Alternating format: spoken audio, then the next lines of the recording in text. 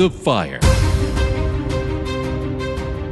You know, I see that in my work all the time. I mean, there are psychologists today that are making huge impacts in people's lives just by telling them that the world is broken. Right. And life is rough. They're not sugarcoating everything, right? They're telling them the truth.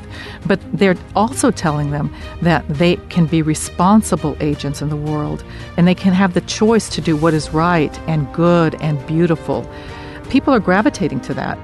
Welcome to Through the Fire, cutting through the passions, clearing the smoke of the cultural confusions of the world today, talking God's love and God's solutions from a biblical Christian worldview. And now, here's your host, Marie and Gregory Seltz. The doctors are in. Hello, everybody. Welcome to Through the Fire, where we try to cut through the chaos in the culture today with a sanctified common sense that comes from God's Word. Our topic today is about challenging the tear-down culture, challenging it. It's more than cutting through the chaos. It's realizing that the chaos might indeed be self-inflicted, even seditiously purposeful. I mean, I think people are doing a lot of this stuff we're seeing on purpose, and that shocks people when you start to look at it that way. Go ahead. Right. And there's disagreement regarding our role in this arena. So what do you think? Do we as Christians have a role to play to push back on the vulgar, tear-down spirit? I mean, should we even try to bring beauty and order back to our culture?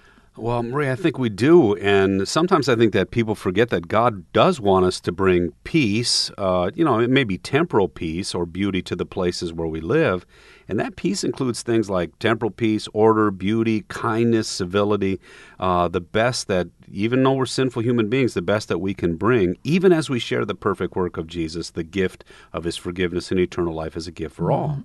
So... Yes. Yeah, so that God wants us to bring peace to the places we live. Yeah. I like those virtues of peace: order, beauty, kindness, civility. Have we forgotten to do that? Are we neglecting to do that? Well, I mean, this is a real issue because sometimes people think, well, we're not supposed to worry about those worldly things.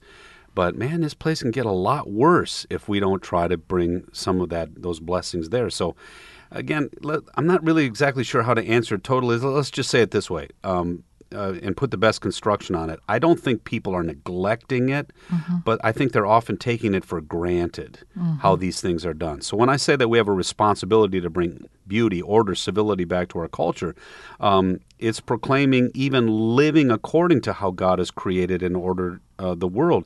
And we've got to make that a priority in our lives, in our communities. So it's the beauty of the family. It's the beauty of being in awe of the sacredness of life, of valuing civility again. Oh my gosh, wouldn't it be nice to live in a civil culture again? You know, when you start rejecting the coarseness of the language and how people treat one another, rebuilding where so many are doing nothing more than tearing things down today. Yeah, absolutely. I mean, we've talked candidly on this program how it's going to get even tougher and tougher for Christians in the coming years. I mean, look what's happening today.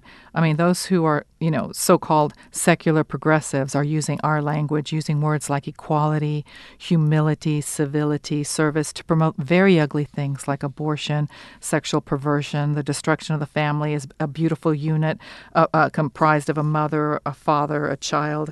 I mean, they're even seeking the negation of the beauty of God's created order, which is the complementarianism of male, female, with the uniqueness of each sex.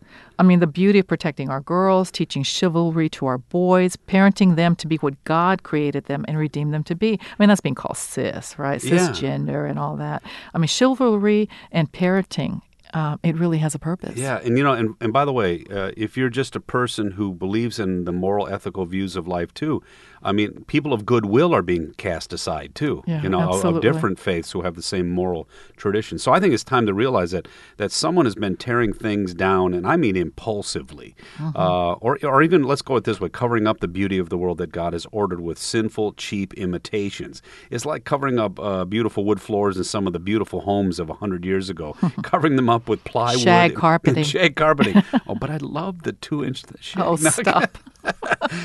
But then when you go to remodel or repair, you don't merely recarpet. You rip it up, you rip up the cheap plywood, and then you get down to those beautiful floors, right? Mm-hmm. And you reclaim them. And I think that's what's happening in our society, and that's the challenge for us. So, the beauty of sex and intimacy in marriage is being cheapened with one-night stands, Yes. divorces, children growing up without fathers. And so God, I think he's calling us to keep painting his beautiful picture. I like that. Yeah, I do too, because that's what we were created, redeemed, and graced to be. Painting his beautiful Mm-hmm. picture. Yeah. One of my favorite Bible verses is Philippians 4:8-9, right? Okay. That talks about believers focusing on beauty. And it says, finally, brothers and sisters, whatever is true, whatever is noble, whatever is right, whatever is pure, whatever is lovely, whatever is admirable, if anything is excellent or praiseworthy, think about such things. Whatever you have learned or received or heard from me or seen in me, put it into practice, and the God of peace will be with you. Hey, you're stealing my thunder. That's I usually know. what I bring to this discussion. Well, I have verses too, Well, I know you do, and I'm just saying, and we seem to think about everything else but what you just read, right? Well, so keep going. Okay, I Yeah, will. keep I going. will, yes. All right. Okay. So, like that verse reminds us, our faith motivates us to use God's beauty, even amidst the chaos, callousness, and corruption that's all around. I mean, God's people. He calls us to not only see through such things, but to be people who bring God's beauty to the world in which we live. And the world needs it. Yeah, we have so many blessings that are a result of people of faith trying to live excellent lives, not just for themselves, but for others. I mean, I give thanks every single day for the love we share as a family. I think of the many blessings that we have in our culture and from the efforts of people who were using their God-given talents and gifts to bring blessings into this world and not just merely trying to take what they can get. And and I think that's why when it comes to what's going on in culture, we can't merely take solace in fighting for our right to be ourselves or just to be left alone. And a lot of people are doing that right now. I'm not saying that we don't need to fight for the right to be ourselves, though, but this kind of live and let live mindset and just kind of leave us be, that can easily lull us to neglect the sharing of God's word in all of its fullness to every person in our lives, our communities, also in our world, too. Because God's word is God's good word for them, too, and for us and for all. Yeah, it sounds like you're saying that we have to be known in the world at large as more than a church that fights for religious liberty, Right. which is a central effort in your work in D.C. I mean, you're not softening your stance on that, though, are you? No way, but it is unfortunate that there are foes who would like to silence the voice of the church in our culture. And Absolutely. We got to fight to make sure they can't do that, especially to the church and her people. In fact, it's even worse than that. They'd like to redefine beauty and humanity in a whole different direction. But I want people to know, and I do think my work in D.C. is really, really important, but I want them to know it's a penultimate work. So let's say we win the battle of the freedom to speak the whole counsel of God without fear. Well, the work of rebuilding what has been torn down, restoring beauty, and then sharing God's good grace in Christ, that's just begun.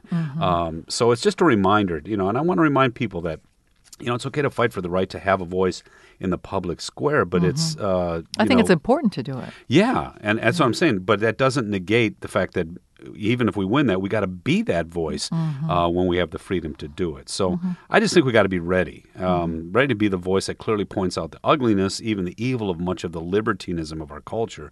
But then let the debate begin, and let's talk about what's oppressing us, if you will. That ugliness, the sexual libertinism of the '60s, has been destructive to family, to women, to men, to children, to society.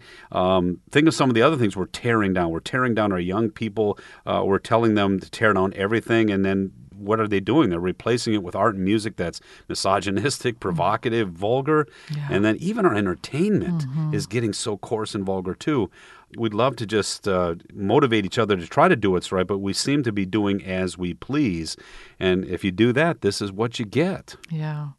So, we can't just say as Christians, live and let live, because God tells us to share his view on these things, right? That's right. I mean, God tells us to think about those things that are beautiful, like the verse I just, talked about, and act on them, like you were saying. And, as a therapist, we, practice this CBT, cognitive behavioral therapy, where we know that those things that we dwell on, the things that we think about are the things that we'll do, and that's what we become. Right. So that's one of the reasons when you look at what Scripture says, it's just so profound and so wise. Get the inner dialogue dialogue right. That's right. From him. And, we can't say live and let live because even our actions are not meant to earn our way back to God, but to serve our neighbor, to love them as God loves us. And our spiritual and psychological health depends on being able to take note of ourselves and then look to God for our resources, our direction, even our definition of things. That's right. But what about people saying, hey, you Christians, you do-gooders, you hypocrites, you're all doing the same bad stuff as everyone else. So why not just drop the pretense? Well, Marie, that's a great point. And it is a challenge oftentimes to the church because it's right to a degree. Absolutely. We're not backing away we're from just as bad, that. naughty. Well, and we aren't any different. I mean, we have the same struggles, the same emotions, the same brokenness as everybody else. And so, again, the Bible actually says we're 100% sinners. So, we're not backing away from that one bit, but we know that our efforts alone, if we just left it to ourselves, so if we just joined in, we just merely create more chaos, more ugliness if we just do as we please. So the striving to do what God says is beautiful, right, good, and pleasing is seeking to honor God's authority in the life of all people as well as ours. So, just because we have the same problems doesn't mean that God's beauty and God's grace are less important. In fact, they're even more important. Right. I read a quote that someone put on social media the other day, and they said, be unashamedly, unapologetically you. Okay. And unabashedly you, And I thought, no, but what that's if you're not a good jerk? Because that's right. If you are a jerk, then you shouldn't be proud of it. You shouldn't you should apologize. But it's hard because the word authentic comes to mind too. Just be your authentic self. And that's what it's, authentic. Until you find out, that in all of us, that authentic self is not the guy we even enjoy. Right. And then when you see, that's why I was saying, and when you find that out, now what do you do? Yeah, exactly. So right. I mean, people miss the point of what doing good things is all about, right?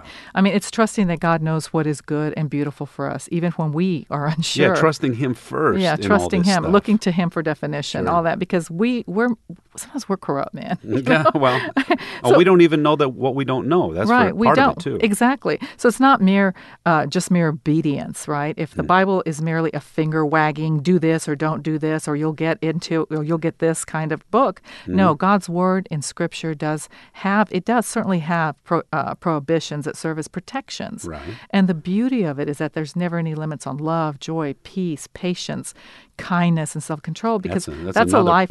Well, I got to jump in because that's another powerful verse where Paul says there's no limit to that kind of love at all. Right. Right. Because of Him. I mean, we're limited in what we can do, but if we live in Him and through Him, right, and He's in us, that's a life where our passions and actions are empowered and empowering and beautiful rather than destructive. Man, you are stealing my I'm thunder good. Again, yeah, that's because I'm again. focused. You are focused today. You are really focused today. I am. I'm focused. So that's what I'm saying, Christians, that's one of the reasons why we have to contend for our spot in the conversation. We can't let this word just be put in the basement of our culture. So Christians have to speak God's no in this world. And I think we've already talked about how hard that is because we're just as broken by it. We're just as exposed by the clarity of it. But then we have to go further and say why God's moral ordering of the world is a call to beauty, to awe, to wonder, to obedience, and service, as these are good things. So they're not merely what we're supposed to do because we're told to do it. We've got to be bold about seeking God's no because it always directs us to His yes on His terms for all of it. Yeah, and the movement today seems to enjoy the ugliness of tearing everything down. Yeah, it almost empowers. It almost gives people strength, So before we move on, do you want to say a little bit about more, or maybe about your work in D.C.? Well, yeah, I do actually. Thanks for reminding me. Again, we are in D.C. fighting for the public voice of the church and God's people. And what I mean by that is we're just saying, hey, we have First Amendment protections, and we just want to exercise those things so that we can be that voice without the government coercing us to say something else. So we want to learn, we want to teach people how to defend it, how to share it, how to voice it, because it leads to how to share the gospel too. So we always want to tell you it's always in service to sharing the gospel. We're not trying to politicize things. We're actually trying to take the politics out of a lot of these things. So you can go to our website, lcrlfreedom.org. lcrlfreedom.org, lcrlfreedom.org. And we do have a new radio program, the Liberty Alert. I do believe it's going to be hosted on our website here at visionmedia.org too. So look for that coming up. But it'll be the Liberty Alert, but it's actually going to be on radio station in Washington, D.C. too. Okay. Very good. Thanks for sharing. Okay, so we've been talking about the crass, tear-down spirit that's rampant in our culture today. Right. And why is God's message of no so different from that? Now, that's also a great question, because I when know. God says no, yeah, you're on it today.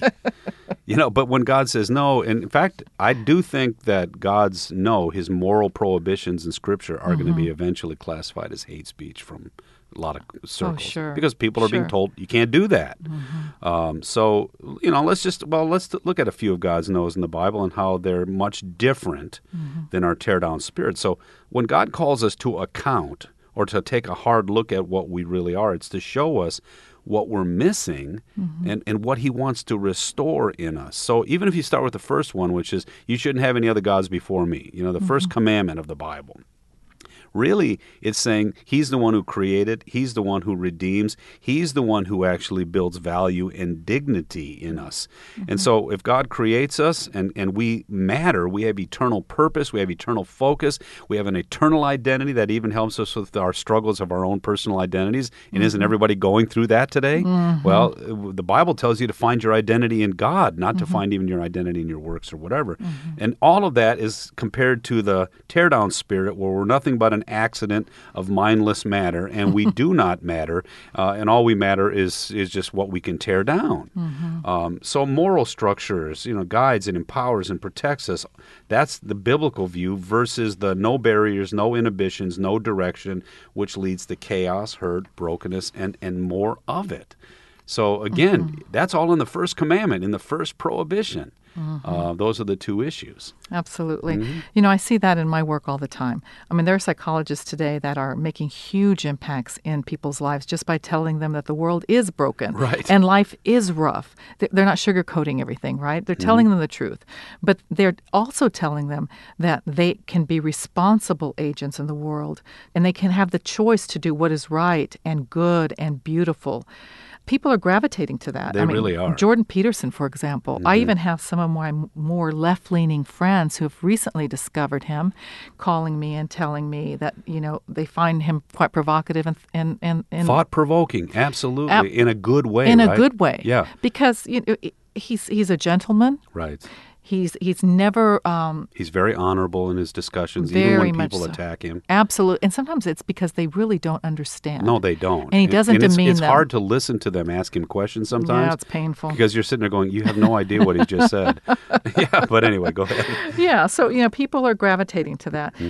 So one of the things that Peterson has stated is that he says you should be humble enough to understand that if you can't order your own life, you shouldn't be trying to order any more complicated than that. Right. Anything more that's more complicated than that. And he talks about getting your own house in order first. Work on your character. Work on your skills. Be someone people can rely on.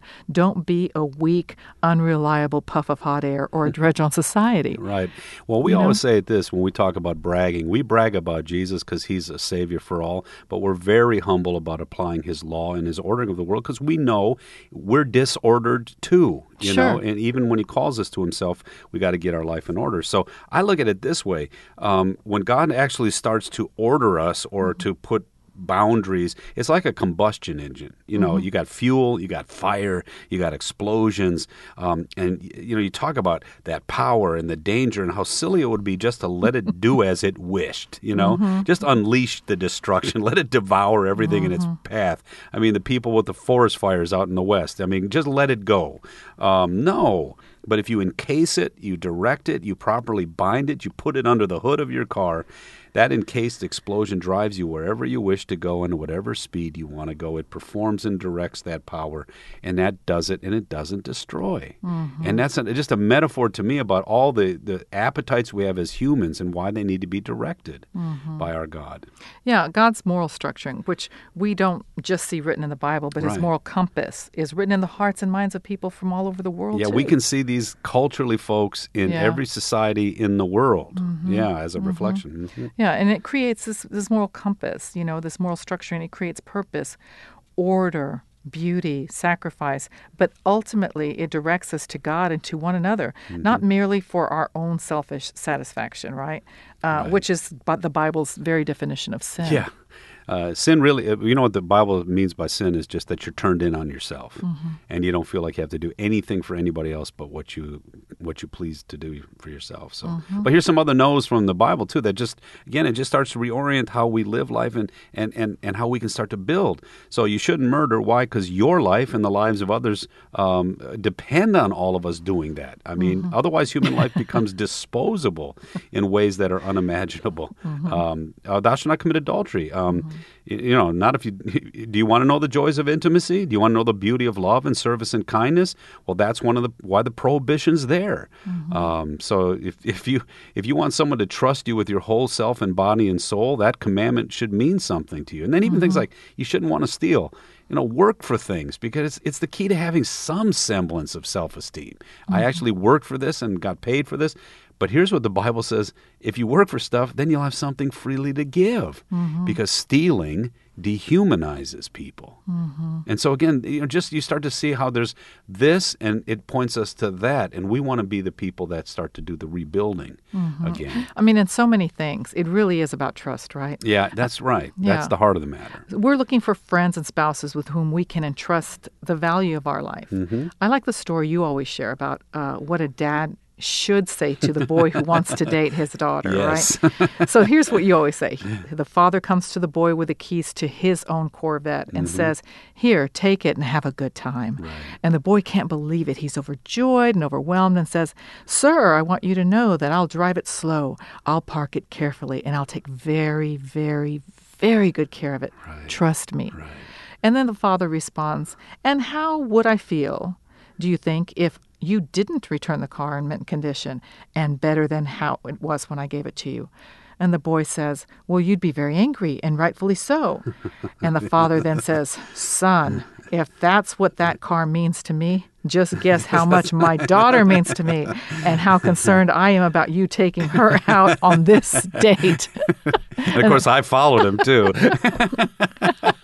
But you always tell that story. Well, no, I know, but that's right. It starts to go to, the value, the beauty, the awe, and then to be people who then treat things that are valuable. So God's no, God's yes are all because he cares. And that view of things calls us to ultimately love, to bring what is beautiful among what is ugly, to praise, to sacrifice, to commitment, indeed, all those virtues, because they make life worth living in this world, and I should even say in the next.